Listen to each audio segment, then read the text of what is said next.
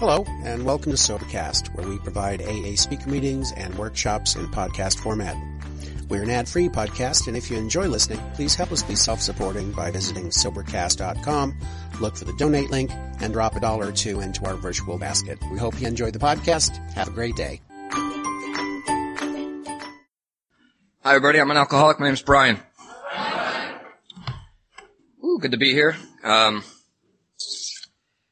I guess what I'm going to talk about is I'm just going to follow up and kind of clean up what these guys said. The good news is I'm the baby of this group, so I know even less, and I'm less of an expert than both of them guys. So all I'm going to share is my experience around some of what we talked about and tie it in around unity and around really what I think Myers could have been a little bit more passionate. He's a little bit tame there. It's for me, when I hear Myers speak, and it's the first time I never met Myers or Kip, and I've actually never heard him on tape, so I apologize for that. So to hear him up here speak, and I got goosebumps, and whenever I hear someone speak passionately around Alcoholics Anonymous and speaking the truth that I believe, I get passionate myself. And also I got some good sleep last night, so that was good. And everything that Myers said is what I believe, and everything that Kip said is what I believe. That, and, you know, for me, the unity of my experience around my home group, where I started in Maine, and what I learned real quick was that, so we were so young in sobriety, we had limited old-timers to rely on because we got sober in Arizona. Me and my wife both got taken through this process, and we were awakened spiritually, and we ended up in Maine, and rural Maine at that, so it was very limited population, and there was really no old-timers, no one really that had been through the steps that was talking what we were taught about Alcoholics Anonymous, about the truth of AA, what AA really is. And so we had to really grow up quick. You know, we had to really seek out some people and bring them into our community. We brought Don P., we brought him, and we brought Clint H., we brought Paulie P., who I think's been out here maybe. We started bringing all these old-timers into our community, kind of like what you guys are doing.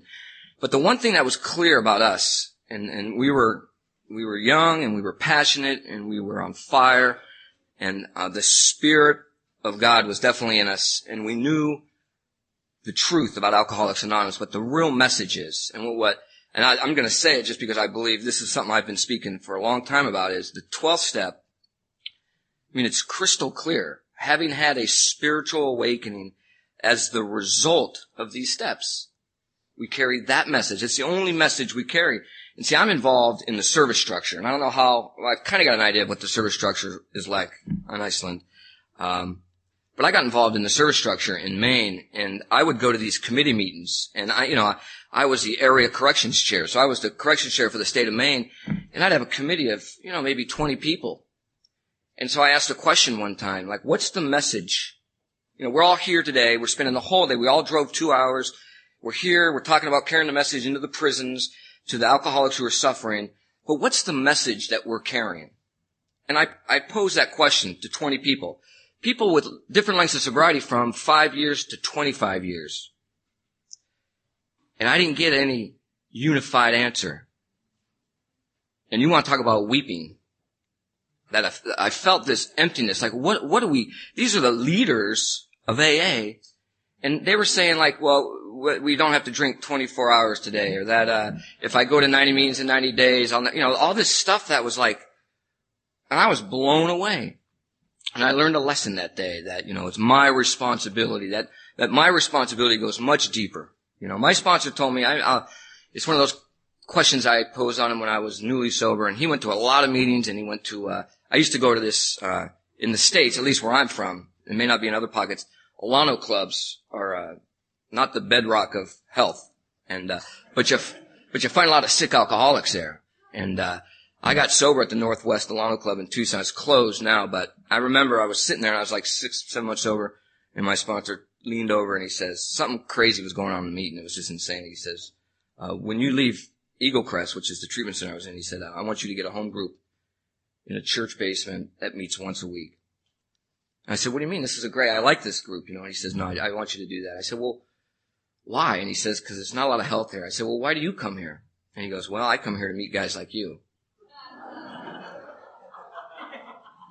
And I learned a lesson that day that, like for me, our group started in my house And it started with one message, that through the 12 steps we'll have a spiritual awakening, and we carry that message to other alcoholics. And that is mushrooms into a different thing. So when, like in my home group, when we started, you go into my home group, anybody in my group, I can hook you up with. You're going to hear the same message that I say, that my wife says, that my wife's sponsee says, that her sponsor. It's going to be clear cut. There's no convoluted message. It's crystal clear. And the questions we find out and the qualifying through the process as a sponsor is exactly what Meyer said. Because if I don't really know, if I didn't know I was a real alcoholic, I would never find a spiritual. That's like my sponsor took me through the steps. It was crystal clear. He says, if you're not a real alcoholic,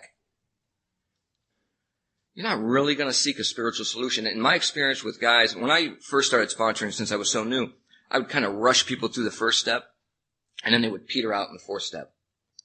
And I realized that I was sponsoring non-alcoholics. I wasn't really posing the correct questions. And so I learned through error that I really want to find out, are you a real alcoholic? And those two questions on 44 answer that. I mean, is that you?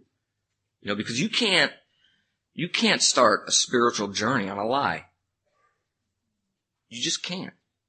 You gotta have the truth. A spiritual journey must start on the truth. And what happens in our area is if you go to rehab, I guarantee you, if you have an OUI, you are labeled an alcoholic. That's it. It could be your first OUI and you could be an 18-year-old, 16-year-old, 15. You could never even drink. You'd be 35 years old and get an OUI. You are going to be labeled an alcoholic. That's their criteria for measuring if they're an alcoholic. And then they'll send you to us.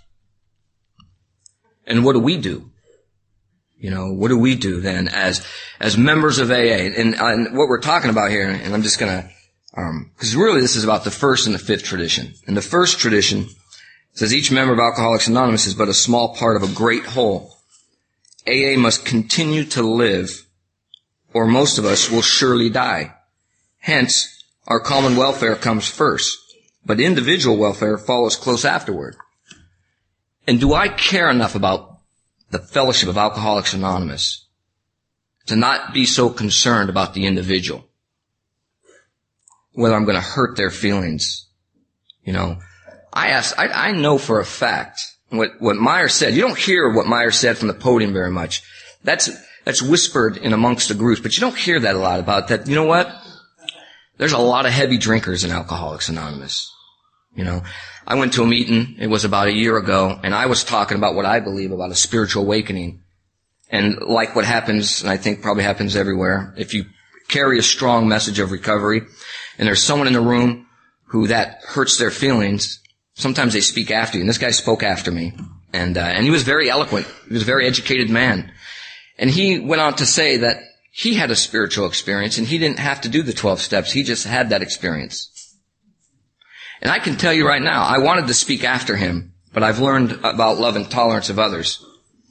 But there's a few things I will do. I will go up to the newcomers in that meeting and talk to them after. But I went up to this man, and I said, I hear what you said, Like my spiritual awakening came as a result of the steps. If an alcoholic comes into my life, I can specifically show that person how to have the exact same awakening I had, right? It'll be different in the sense of their God will be different, but the awakening, the obsession to drink will be removed. I can show someone. That's the gift that we get here, right? It's not like a flip of the coin, like, well, maybe you'll get sober, maybe not.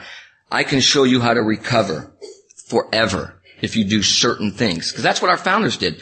I mean, they spent 2 years writing this book. If anyone's ever been part of a business meeting, can you imagine? Just go back to your business meeting and think about writing the big book. And I think about that. I mean, we've argued over coffee pots for hours. Think about how much blood and sweat and tears and energy went into writing this book so we wouldn't get the message diluted. That is crazy. I can't even imagine. And these guys they started in 37. They were 2 years sober. And only a few of them were 2 years sober. And they're going to write the big book of Alcoholics Anonymous for us. So the message years down the road, 60, 70 years down the road, does not get diluted. It's not watered down. This is what we did. This is what we did to recover. If they had not written this, I can guarantee you, if I told a story to this gentleman on the left, I whispered how I recovered. And it went all the way through the room. By the time it got over to Kip, it would be you sacrifice sheeps and, and drink their blood. That's what would end up, because that's what people do. They take what they believe where they're at. I've been to a meeting, I'll never forget. I went to a meeting and this guy spoke and I didn't like anything he had to say. And I had 3 newcomers with me and they loved everything he had to say. They heard completely different stuff than I heard. I'm at a different level of sobriety. My spiritual growth is different than theirs. I hear things differently. But this, it's in one language. I'm sitting here listening to you guys speak and I can't understand a word, but I can understand it all. The language of the heart is truly powerful, And when we are unified in the message we carry, it doesn't confuse people. This is it. If a guy that I'm sponsoring doesn't like what I have to say and he goes to another guy in my home group, he's going to hear the exact same thing. He doesn't like what he says, he'll go to him. He can go all the way around the room and he'll come back and say, okay. Because we're all speaking the same language. We're unified in our message. The 12th step, and this is everything that we do. And this is, if you really want to know God, if you truly, truly want to know God, get to know God's children. All right? If you want to know God, get to know His kids. And how do you get to know His kids? By bringing them into your life and watching them grow. There's nothing more powerful than watching a wounded, broken man or woman come in with no hope. And we carry a message of hope to them. And we introduce them to a power. See, what I'm clear today, and this is crystal clear for me, the big book of Alcoholics Anonymous doesn't get me sober. My home group doesn't get me sober. My sponsor definitely doesn't get me sober. My wife won't get me sober. My parole officer never got me sober. The 12 steps of Alcoholics Anonymous don't even get me sober. What gets me sober is a God of my understanding. All those things draw me to that. But that's what gets me sober. That's what keeps me sober. If I stay in fit spiritual condition, I will die sober. And so the question is, well, how do you stay in fit spiritual condition? Well, anytime I read the big book, if you're having trouble with sex, work with others. My favorite, I see some of us had a problem with that, This is my favorite pages in the big book. And nobody showed me this, but as I take guys through this process, if I'm reading, every time I read the book with somebody, something pops up, This is in Bill's story. It's on page 14 and 15. And it says, my friend had emphasized the absolute necessity of demonstrating these principles in all my affairs. Particularly was it imperative to work with others, as he had worked with me. Faith without works was dead, he said, and how appallingly true for the alcoholic. For if an alcoholic failed to perfect and enlarge his spiritual life through work and self-sacrifice for others, he could not survive the certain trials and low spots ahead. And if he did not work, he would surely drink again. All right? The only place in the big book of Alcoholics Anonymous where it tells me how to grow spiritually. Work and self-sacrifice for others. And I can guarantee you, and this is what my sponsor said, I guarantee you, if you stay sober in Alcoholics Anonymous, you will experience pain. It's inevitable. Not an option. It's going to happen. People in your life will die. Homes will be broken. Things will happen. Life happens. All right? When my wife went to Turkey for 6 months, all right, a big turning point for me, because we were married 4 or 5 years. She was in school. She was going to go teach English to Turkish children. 6 months. I don't care about what anybody says. For me, I had a lot of fear around that. We'd never been separated for that long. And we weren't having a great, we were like in a typical, we're 4 or 5 years into our marriage, and it wasn't bad, but it was just, there wasn't really at peak. And she said, I want to go to Turkey and go to school. And I had a lot of fear around that. And what happened is, and this is the way God works in my life, and I think it works for a lot of people when you're passionate about Alcoholics Anonymous. The day my wife flew off to Turkey, a newcomer was dropped on my doorstep. And he was a wounded man. He was extremely wounded. And we were inseparable for 6 months. I mean, I sponsored other people, but I live on the top of a hill, all right? It's 2.5 miles from the bottom of the hill to the top of my hill, all right? This guy was so desperate to be around me. I would come home from work. He didn't have a license because he lost his license. And I would come home from work and he would be on my front porch, rode his bike 15 miles from town to my hill and then drove 2.5 miles up on his bike. And that's the willingness of a broken man to find a solution, you know. Now he's 7 years sober. He's got a baby boy. You know, he's married. He's sponsoring people. He's an active member of our home group. These are things. And so I never really had to think about my wife being gone for 6 months because I didn't have time to think about it. Here was a man who needed help. Constant thought of others, you know. That's what we do. And how great that is that God has given us a gift. So I take all my problems, everything that's happened to me in my life, and it no longer becomes a problem. It becomes an asset. You know, my greatest difficulty becomes my greatest asset. No matter how far down the rung you can go. I'll share one with you. And it was a very painful time for me. And I don't believe that if I wasn't willing to do this, I don't think I would have learned this lesson. I was molested as a kid. All right? I don't talk about it a lot, but I don't shy away from it. It's just a fact. It happened to me. All right? A family member molested me. That ate me up. I lived with that for many years. The rage was very powerful. The process of Alcoholics Anonymous, the 12 steps, allowed me to get to a place of freedom, to a state of forgiveness. All right? So I'm doing work in the prison system. Well, you know what's inside the prison system? People who molest their children. But you know really what's in the prison system? Alcoholics, and I work with alcoholics. And so this guy, I was doing this 12-step group. I was taking guys through the process. That's what I do in the prison system. I just take them through the steps, you know. I introduce them to a God. And this guy came to me, and I knew his crime. I was about 7, 8 years sober. I knew his crime. And I did not like his crime. And to be honest with you, I really did not like him. But that was attached to his crime. In the truth, in the final analysis, that's really where it was. And he came up to me. And he said to me, I would really like to go through the 12 steps. I really want to be free, and I see what's going on here. Can I get in your group? And I didn't say yeah at that moment. I said, I'll have to pray about that. I'll talk to you next week. And I'm not proud of that. I think it would be different today. And I took that into prayer for a week. I actually took it in the first day and knew what the answer was, but I wasn't going back for a week, so I had to suffer with that fact that I had actually walked away from a man, turned my back on a broken man. And what I really learned as I started to sponsor this guy and take him through that process was that while I still despise the crime, I can love the man.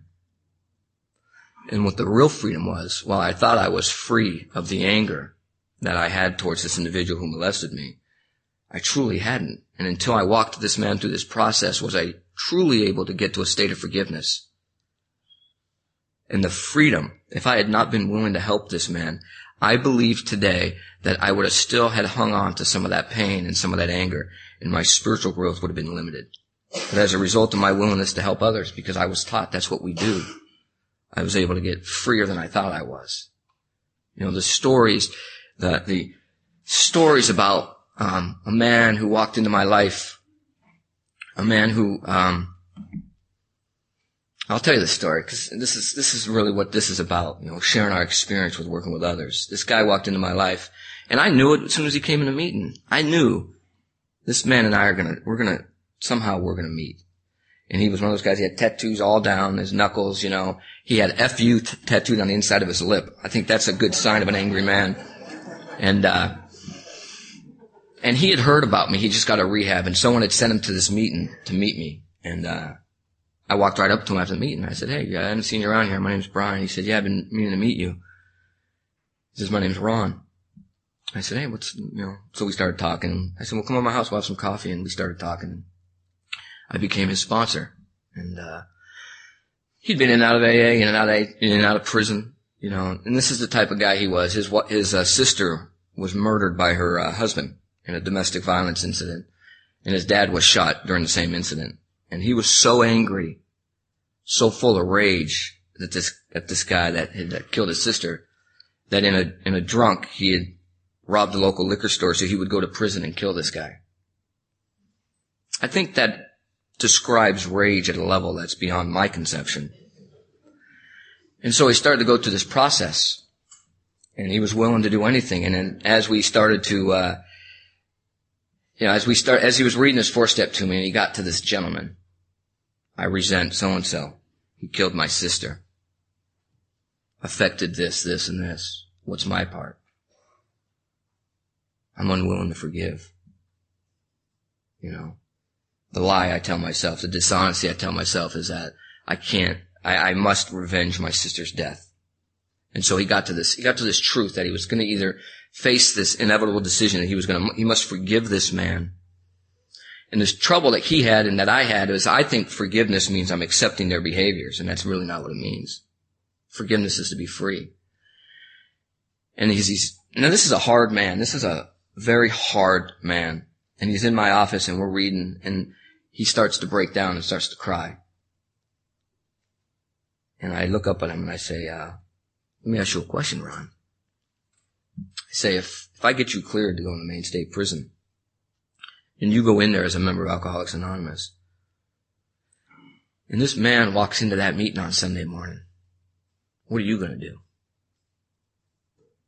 And he says, I will walk up to him and I will hug him and I will welcome him to Alcoholics Anonymous. This is a man who was willing to go to prison to kill him. And I'm going to tell you right now, I felt the presence of God many times in my life, but at that time the room got really cool. I felt this flow. I felt this peace that God was in that room with me that day.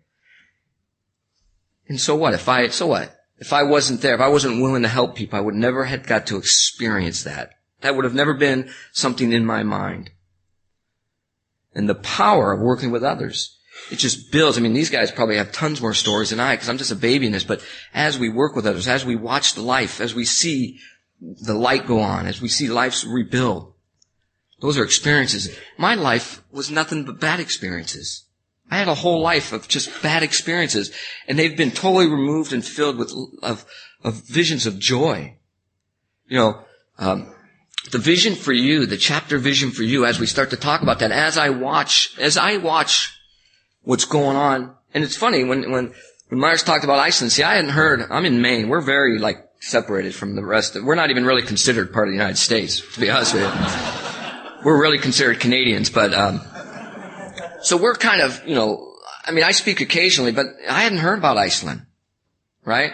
So when I was asked, I called Don, and I was talking to Don. I said, well, what's going on there? He says, oh, it's unbelievable. It's the fastest growth of Big Book I've ever witnessed or been part of or heard about. And I started talking to other people, and when he said that, it's like I had this vision as I sit in this room, as I sat there last night, as I went on the ride in the van, on the bus yesterday, as I got to witness this enthusiasm for the real message of Alcoholics Anonymous, the truth. That it isn't, pick and choose. This is about life and death. And as I can only imagine, and I know cause you know what? I experienced the same thing. I experienced 3 people sitting together reading the Big Book 10 years ago in my house. And then a week later, 5 people. And then word starts to spread. And then there's 8, and then there's 10, and pretty soon there's 20 of us. And then it's crystal clear that we got to get a church, because we can't have it just in a house, because people aren't coming because they don't feel like they're invited. So then we get a church, and then pretty soon there's 30, and then there's 40, and then there's 50. And then there's the opposite side of that. There's people saying we're Big Book thumpers, we're Nazis, we're this, we're that. All that stuff that happens when people start standing up for what they believe. See, my sponsor said, hey, either you stand for something or you'll kneel for anything. So what are you going to stand for? Well, this program saved my life. See, I didn't have, Myers' experience of 7 years in the fellowship Union Middle Road Solution. I had 1 year, 2 weeks, and I drank. And I'm crystal clear that when someone walks in that door, I don't know how much time they have in this fellowship without an answer. It may be a day. It may be a week. It may be 15 years. I don't know. But are we willing to risk people's lives to soft pedal something? I have no problem talking about God. Old timers in my area did not like it when we started talking about God. Oh, you're too heavy on the God thing. I'm like, well, that's what this program's about. This is a spiritual solution. Why am I going to sell something why am I going to be dishonest? This is a spiritual solution to a spiritual malady. This isn't you go to 90 meetings in 90 days and your life will get better. Heck, man, you know what? I'm an alcoholic. If I don't have something if I don't have, when Kip and I were talking about that, the promises, see, Alcoholics Anonymous has done slowly for me what booze used to do quickly. All right? And I have a low threshold for emotional pain. I used to think I was a tough guy, right? But that was a lie. I'm soft. I'll share this because my wife, well, she won't hear this because it's probably going to be in tape, but, I know you guys get American Idol. I don't watch a lot of TV, but American Idol came on, and if you never watch it, this won't mean anything to you, but this girl, Kelly Clarkson, won, and, I don't know why, but I started to get a little teary-eyed around that, and I'm like, my wife looks over at me and she goes, "You're crying at Kelly Clarkson with American Idol? What is wrong with you?" And I'm like, up until I was a 30-year-old man, I shut down. At the age of 11, I shut down. I never shed a tear. Never. And when I went to prison, it was even worse. Man, I couldn't show weakness. So I just stuffed it all down, and when I got sober, when I was awakened spiritually, and they laugh about it even to this day, there's stories in Tucson. They used to call on me, and this is after I'd been through the process and I had been awakened spiritually. They used to call on me on purpose just to hear me cry because I was so enthused about this program that they would say, "Well, what does Brian have to say about it?" And I'm like, and then, snot would come flying out. I was so grateful to have a message and some hope. It was amazing. And I know they did it every time. They'd wait till the end of the meeting because, you get emotional. I mean, this is real stuff. This is life and death. I've buried people in Alcoholics Anonymous. This is something I'll share with you if you're newly sponsoring people. There's going to be pain. I try to shut it down. I don't get too emotionally attached, but I'm a human being. I love people, man. This guy, his name was Tim, and I don't think I could share this without getting emotional, just because this is one of those times when I had sponsored Tim. He was a chronic slipper, and he came to our group. He was like, we used to get in our early group, we'd get all the chronic slippers because they were like desperate, and they kind of wore out everybody else in the community. And these were real alcoholics that would come to the meeting drunk. Other meetings would be like appalled, right? They come to our meeting, we want them drunk. We had guys pass out in my meeting with the big book, fall in their big book, and then the people who hadn't been part of my group would come up and whisper and say, "I think Tim's drunk." I'm like, "Yeah, he is drunk, but it's a good place for him." And so Tim asked me to sponsor him, and I said, "Okay, this is what we do." And I taught him how to be a member of Alcoholics Anonymous like my sponsor taught me. And I started to take him through the steps, and he started to have awakenings, and he had a wife, right? And he got a house. Well, you know what he failed to do? He failed to continue on. See, this isn't a 5-step program or a 7-step program or a 9-step program. This is a 12-step program. And he stopped making amends. He didn't want to make any more amends. And I'd say, if you don't make amends, if you don't follow through with that, there's a good chance that you'll drink again. Good chance that you'll drink again. And sure enough, 18 months sober, he started drinking. And he was never to get sober again except for pockets of it. And this is for like 3 or 4 years. And his daughter was born, and his wife left him. It was back and forth. I got a phone call. "Hey, Tim's in the hospital. He tried to kill himself. He drove his truck into a riverbed. And the only reason they found him, he shouldn't have been found, but the mirror had caught someone's eye as he drove over the bridge. And he stopped, and he went and looked at him. And Tim was in this truck. And it was like March, and the water's icy cold in Maine in March. And the only reason that he didn't die and bleed to death was he was jammed into his truck and he was bleeding from his legs, was that the cold water had stopped his bleeding. And I went and visited him in the hospital. And it was just me and Tim. And I said, "Hey, Tim, good to see you." And he's like, "I'm so glad to see you, Brian." And so we talked, and I went and saw him every day until he got out. And I said, "If you want help, I'm here for you." And he got out.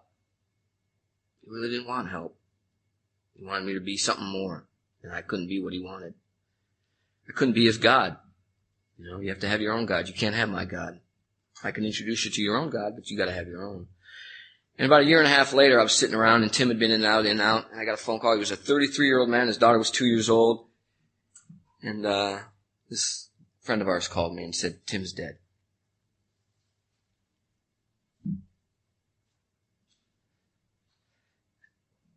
And I remember looking at my wife, and I picked the phone up and I threw it across the room. And I said, I'm not doing this anymore. I'm not getting close to people. Everything in my soul just done. And my wife loves me enough, and she's been part of my growth enough to let me vent. And I went out. I have 15 acres of blueberry fields, and I went out and, got quiet. And I was serious. I'm like, man, it's too painful. I love this man. And it came back in, and my wife just, she just touched me on the shoulder, and she said, that's really not reality. And I knew it. Just, what's your option? Not to be here for others because one man wasn't willing to do what's necessary to recover. So this is what happens. And I knew at that moment that there's no way I could turn my back on this program or the people in it. That I had to just feel that pain of loving a man so much, and I went to his funeral. And I was angry at some of the people that were at his funeral because those were some of the people that were offering him a middle of the road solution. That you didn't have to do what Brian does. You don't have to do the big book. You don't have to do this. And they had the gall to come to his funeral. And I sat in the back and I was like, this didn't have to happen. If he had walked up to every man in our community and everybody was united in the message that we carry, things may have been different. But because other people were offering a middle of the road solution, if a guy's telling you don't have to make amends, you don't have to do that. You know what? Maybe you don't want to do that. I didn't have any choice. And his mother came up and she said things that just rocked my world. She said, Tim's dad had died when he was 33 of alcoholism. And Tim was 33. And all Tim had ever said his whole life was he wasn't going to be like his dad. And I looked over at his wife and his 2-year-old daughter and realized he was just like his dad. And so while there's good times, there's hard times. You can't get in the middle of this deal and not feel the emotions of good and bad, of watching people not accept God's grace and go a different way. But on the flip side, you get to come to Iceland and watch people on fire. A lot of people that in my community who don't choose to work with others, don't want to get in the middle of this, they don't get to come to Iceland and talk about this stuff. They don't get to meet the people that I get to meet. And so this power that flows through us it cannot stop. And I've met God's children, and I meet them on a daily basis. I met them this weekend. I've met some new friends, and I continue. This isn't an option for me. This isn't like, well, I got mine, I'll see you later. When I fly in on Monday, a guy that I sponsor will pick me up at the airport in Boston, and we'll go have dinner. I'll drive home and probably have 20 messages from knuckleheads I sponsor. On Tuesday, my daughter will be 3 years old. I'll do we have a 3:00 tea party. And Wednesday morning, I'll be in prison, talking to the men I love. And this is what we do. And to watch it grow up, to sit back, and some of you probably already witnessed it, to look back and say, oh my God, this is amazing. Like, where there was only one small pocket, there is now huge. Maine, if any of you guys ever come to Fellowship of the Spirit, Northeast Fellowship of the Spirit, which is a big book weekend, you're going to see 500 people from the New England area. There was 200, 300 initially, and it builds and it builds. Guys I sponsor, then they go off and they start sponsoring people. And you could draw a list.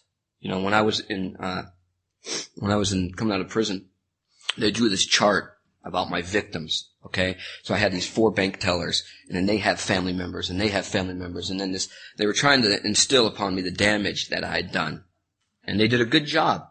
was therapeutic stuff. But you know what? It showed me the truth. You know, my mom, my dad, my brother, my girlfriend, my friends. So this huge graph of all the people that my alcoholism had affected. Well, you know what? You flip that chart over and talk about my sponsor sponsored me. He gave me a message, the real message of Alcoholics Anonymous. I sponsor, say, like, these 10 guys. These 10 guys sponsor these 10 guys. These sponsor these. Next thing you know, there's thousands of people's lives who are affected. So while one life imposes nothing but destruction, the flip side of my life can impose nothing but kindness and love and hope. And that's the journey we're on. United in the same message. That as a result of these 12 steps as are outlined in this big book, I will have a spiritual awakening and the obsession to drink alcohol will be removed. And as long as I stay in fit spiritual condition, I will stay that way. And so when I went up to that man who said he had a spiritual experience, he just had it, I went up to him and said, so let me ask you a question. I don't doubt that you had a spiritual experience, but how do you pass that on? Because I can pass my spiritual awakening on. How do you pass yours on? Is it a hope that maybe they'll have what you have? Because if you're a real alcoholic, that's a death wish. So this is about people's lives. And so yeah, I get passionate. You know, yeah, I get on my soapbox occasionally. It's an American term for being sometimes speaking down. I try not to do it. Love and tolerance of others becoming my code. That in the 10th step it talks about we grow in understanding and effectiveness. As I start to understand people more, even people who are what I consider polluting our message, as I start to understand them more, I become much more effective with those people. Because while in the beginning, when I was really passionate about what I care, and I'm still passionate, but I was passionate in a way that was not as loving and kind as could have been. All right? Now, I would still attract a certain group of people. Usually the sickest would come my way because they know there's an answer. But what I was not reaching was people who were kind of on the fence. And as I started to apply some spirit around this, that, okay, maybe I don't have to speak at people. Maybe I can still speak my truth. I can still be passionate. Because people watch my actions more than anything. I mean, words are words, but what are your actions? And so I started having a sense of kindness and love. And what happened is people in my community who were a lot sober than I was, well, a lot more time in sobriety more than I was, would start to come up to me and say, hey, I've been watching you for 5 or 6 years and I'm sponsoring people, but I really don't know what to do. Because what Meyer said is so true. You know how tiring it is to try to be someone's banker? I mean, I have limited experience in the banking industry. It was a dismal failure at best. You know. Like I don't know how to I'm not a marriage counselor. I don't know how to have a sick relationship. No experience with a sick relationship now, you know. I know how to have a loving relationship. I haven't raised my voice above this level to my wife in 8 years. I don't argue with my wife. Like we have disagreements, but we don't raise our voices at each other. I don't yell at my wife. You want to learn how to do that? Come and hang out with me. See what a recovered alcoholic's home looks like. I got a 3-year-old daughter who's going to watch how I treat her mother. She's going to grow up understanding how a man's supposed to treat a woman by my actions. I'm crystal clear on that. So I treat my wife with respect and dignity. I apply these principles to all my affairs, not just in an AA meeting, at my office, with my sponsees, with my neighbors, with the IRS. Right? I do my own taxes. Let me kid you. Don't think I don't think about taking an extra thing here or there. But I apply these principles. Fleeting thought. You know. So I show people. I think we show people how to live. How to become a recovered alcoholic. How to be a good member of Alcoholics Anonymous. How to be a good sponsor. How to be a good member. How to make commitments. How to follow through on stuff. And I had, I had the greatest compliment I've ever had by my grand sponsor, who was sponsored by Tom I, a guy named Jerry. And Jerry was sponsored by Dick and Peggy. So he'd come from Nebraska. A lot of you guys know Dick and Peggy. Some of you guys do. And they have a whole different style of stuff. But Jerry got moved to Florida, got free of that or whatever, just got a different sponsor. And, they tape our meeting, our conference, and he came up to me, and he's, him and his wife are like 25, 26 years sober, and he said, and he's been part of my life for 8 years. We've been taping all our stuff and been around and he said, you know what, I gotta tell you something. Don't get a big head on this and don't make it about you. But I gotta tell you. He says, none of us, the oldest person in my home group, sobriety-wise, is 18 years. And we've been around for 10. So that should tell you where we started. He said, I've been watching you guys, you young guys, and I am completely impressed with the integrity and the principles that you guys have for young members of Alcoholics Anonymous without a lot of old-time sobriety. Because I'm just blown away. And I had to say, I never thought of it like that, but I had to look around, is that when I moved to Maine, when we started Big Book in our area, there was no one to go to. We didn't have no one to go to. I just couldn't rely on. I would love to be in Kip's meeting. I would love to have been put in the middle of Kip's meeting or even Myers' meeting where there's all this old wisdom, but it wasn't the case. There was no one doing what we believed. If I had to go to one of the older times for sponsorship, I didn't believe what they were talking about because they were talking middle of the road solution.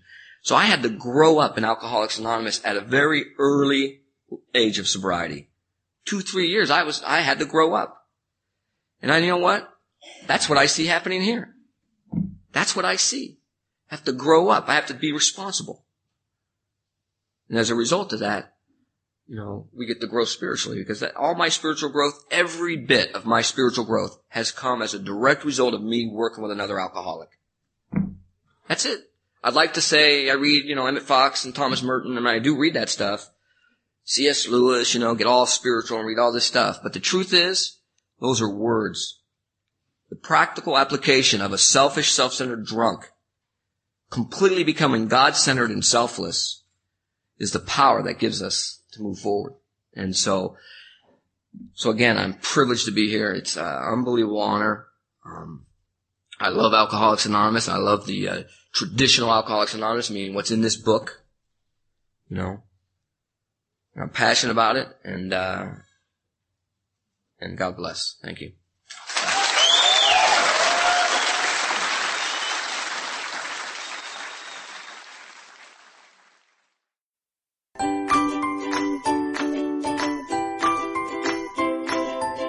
Thanks for listening. I hope you enjoyed the podcast. Sobercast is ad-free, and we'd like your help in order to keep it that way.